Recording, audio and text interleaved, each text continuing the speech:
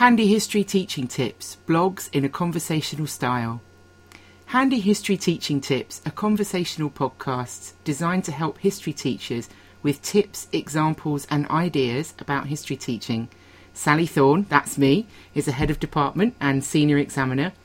Helen Snelson was a head of department and now trains history teachers. Between us, we have more years classroom history teaching experience than we are going to admit here. Both of us regularly write resources and present at conferences. We are proudly history specific and practical in our approach. Our hope is that this podcast will become something of a problem page for history teachers. Think of Helen and I as your agony aunts.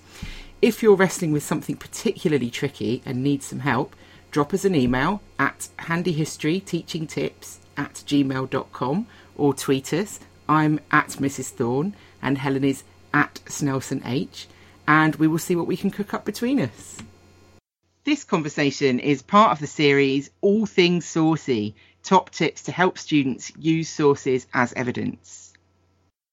Hello, this podcast is about top tips for using a picture source with students.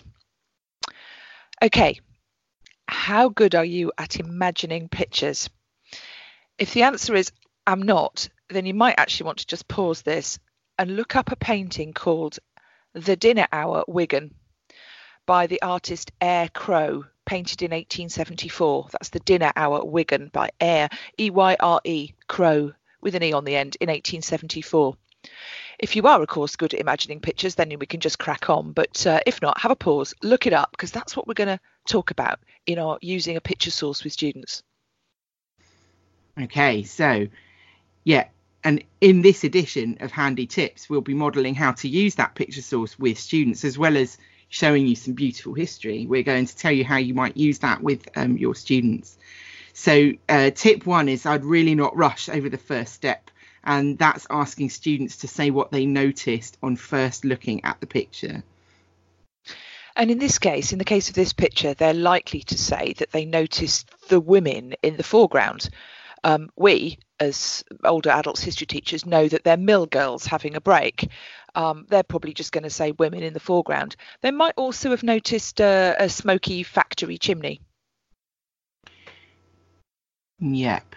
It's me having a look at the picture now. So I'd then ask them to silently identify 5 to 10 distinct things in the picture. You know, that old think, pair, share, right? You've got 1 minute to silently look for 5 or 10 different things.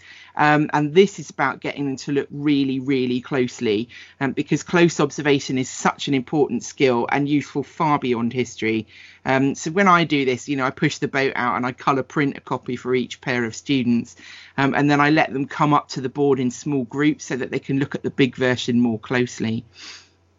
And in this picture, examples that a student might select are women chatting, women sitting, women with containers, baskets, women wearing pinafores, cobblestones, big buildings. There are a couple of chimneys with smoke.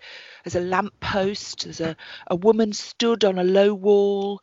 There's a one-storey building in the foreground, and there's a man walking in the street in the background. Anyway, hopefully that's given you an idea about what this picture is about if you're not actually looking at it. Yeah. So what I'd want them to think about then is about how and why the picture is composed. So once you've identified your individual elements, I'd ask them questions about the colours that have been used, the way the characters are positioned, the way the buildings are positioned within it as well, and then get students to suggest motives, like the artist's motives for this.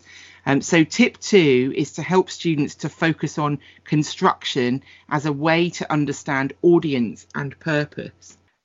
It's only after that I would tell them the title, and probably in this case where Wigan is most likely, unless you happen to live in the Northwest.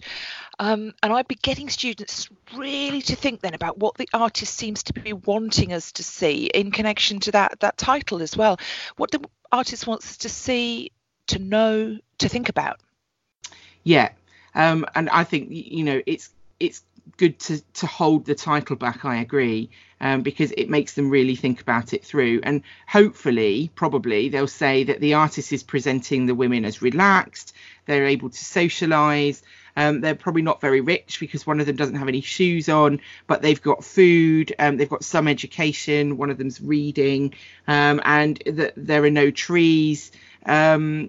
There are no trees around them, and there's air pollution and large buildings that they may be working in. So there's a real humanity to the picture, and we'd want to engage with that.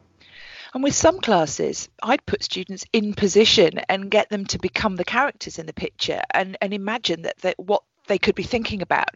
I think this would get across that social human aspect, because I look at it and I see the equivalent of Year 9 in the playground. It's actually really relatable. It's an incredibly social scene, this one. Yeah, I agree. And I really love a good tableau. On my PGCE, the tutor would have us assemble as a picture, and then he'd count us down from 3, and we had to freeze and then turn to the person next to us and say something in character. So what did we think our person might be thinking about during this? And that was, particularly with the PGCE group, was a lot of fun, and something nice and quick that you can do with students in class as well. If I was using this source at the start of the inquiry, then I'd be asking what perception of a Lancashire industrial town in 1874 we get from this source. So then what questions do we want to ask to test out how authentically this picture represents reality? And I'd want them to think about what other sources might have survived to us from this time, so that we can cross-reference and try to get a wider picture of the time. Yeah, okay. So here our tip 3 is to think about the context to the picture.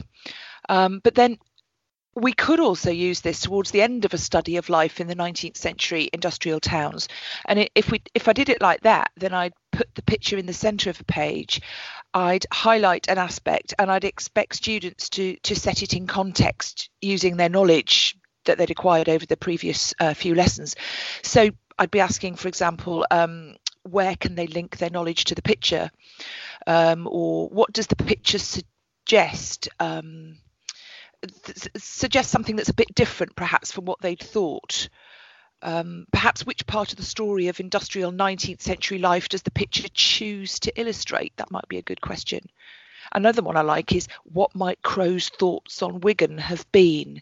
It's actually referring back to that idea that this is again a fragment. Where does this fit into the context of their knowledge? How can they rearrange their thinking using it? Yeah.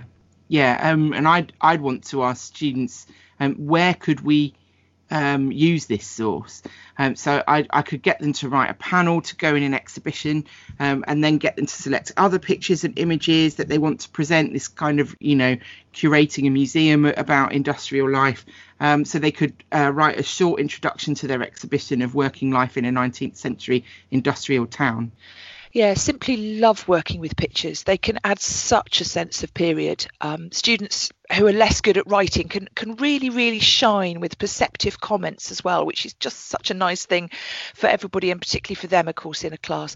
And they're just so obviously reconstructions of past life. There are some absolutely amazing ones. We've got a brilliant one in the gallery locally, which is troops leaving for the front from Victoria Station, with right in the middle a young woman from the Salvation Army trying to sell them things, and then women saying goodbye, and absolutely amazingly moving picture.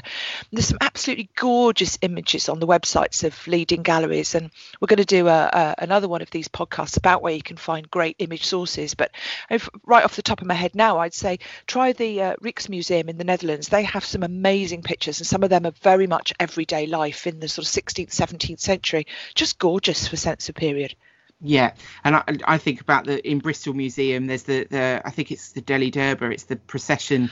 Oh, love it. Coming in India, which is just it's so big, and you could just I could stand there for hours looking at that. So so this is then our well-being tip for today is, what about going and enjoying some time with friends and family in a lovely local gallery? You never know what you're going to find there that might be helpful in your classroom. Well, thanks very much, Helen. It's really nice to talk to you. See you later, Sally.